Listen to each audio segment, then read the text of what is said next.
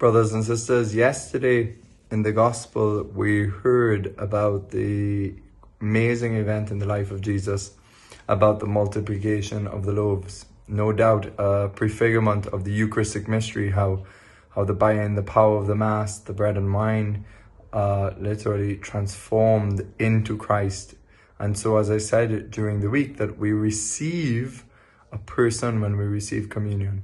That when we approach the Eucharistic altar, we approach communion, that we are face to face with Jesus himself. And in that moment, we should really take that time to adore the Lord and enter into this mystery where he's giving himself as a person to us in the depths of our soul, and his body will be with our body. And this is this union, this love between us and God. And so, this whole passage about the feeding of the 5,000 and the other events in the other Gospels speaks to me of sacrifice. Every family has a trait, Some families are really good at music, some are good at business, some are good at science, some are, doctors, and some are good at being lawyers, some are good at sport, others are just good at of their love for their poor, and different families have different cultures as well, sometimes successful, sometimes even broken. The point is, what is our trait as a Christian family? What are we known for? Or what should we be known for? And it's sacrificial love. That's the heart of the gospel. That's the symbol of Christianity, is the Lord on the cross. Because it is by the cross that we get to the glorious part of the promises of Christ. That it is that total gift of self. It's the sacrificial love that marks each one of us as Christians. In the gospel with the feeding 5,000 in John's gospel that we heard at Mass this Sunday, it speaks about, first of all, the crowds. The crowds are following Christ, whether they're just following him out of selfish motives because they want, they've kind of maybe doing it for superficial reasons because they've seen miracles and they want to see more miracles.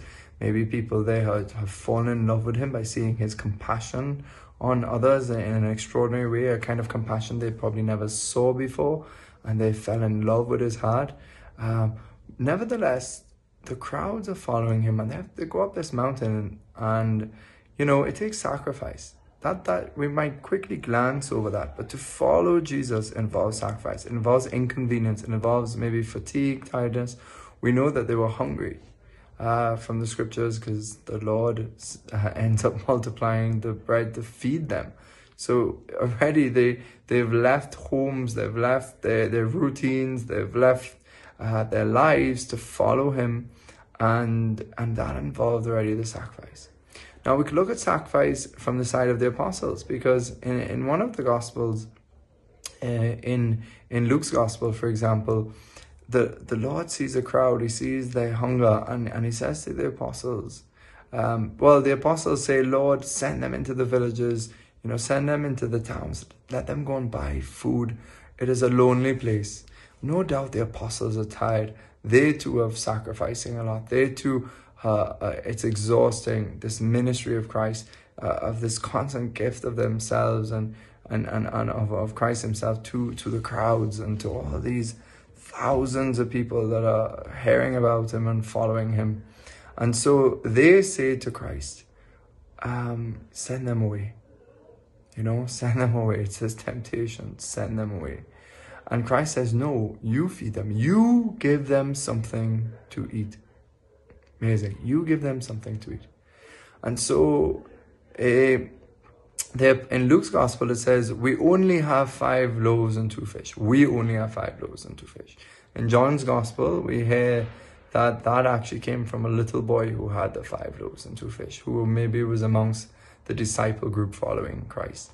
And so, it's this sacrifice, the very little that they had, they give to Christ. Christ takes it.